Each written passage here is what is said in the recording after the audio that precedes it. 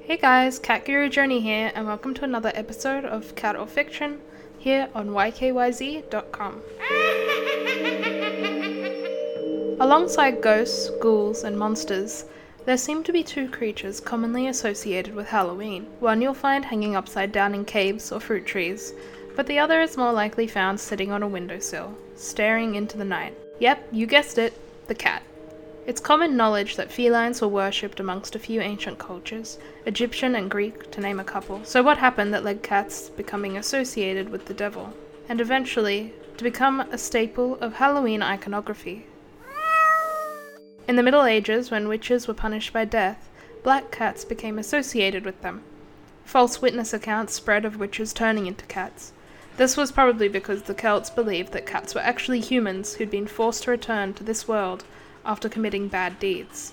These days during Halloween, the presence of black cats is more of a fun, spooky look into the past. Well, not so fun for the cats.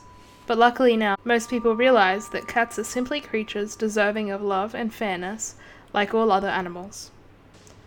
What's your reaction when you see a black cat? Do you run over to give it a pat, or are you still wary of the potential bad luck that they may bring? Until next time, Cat Guru Journey signing out.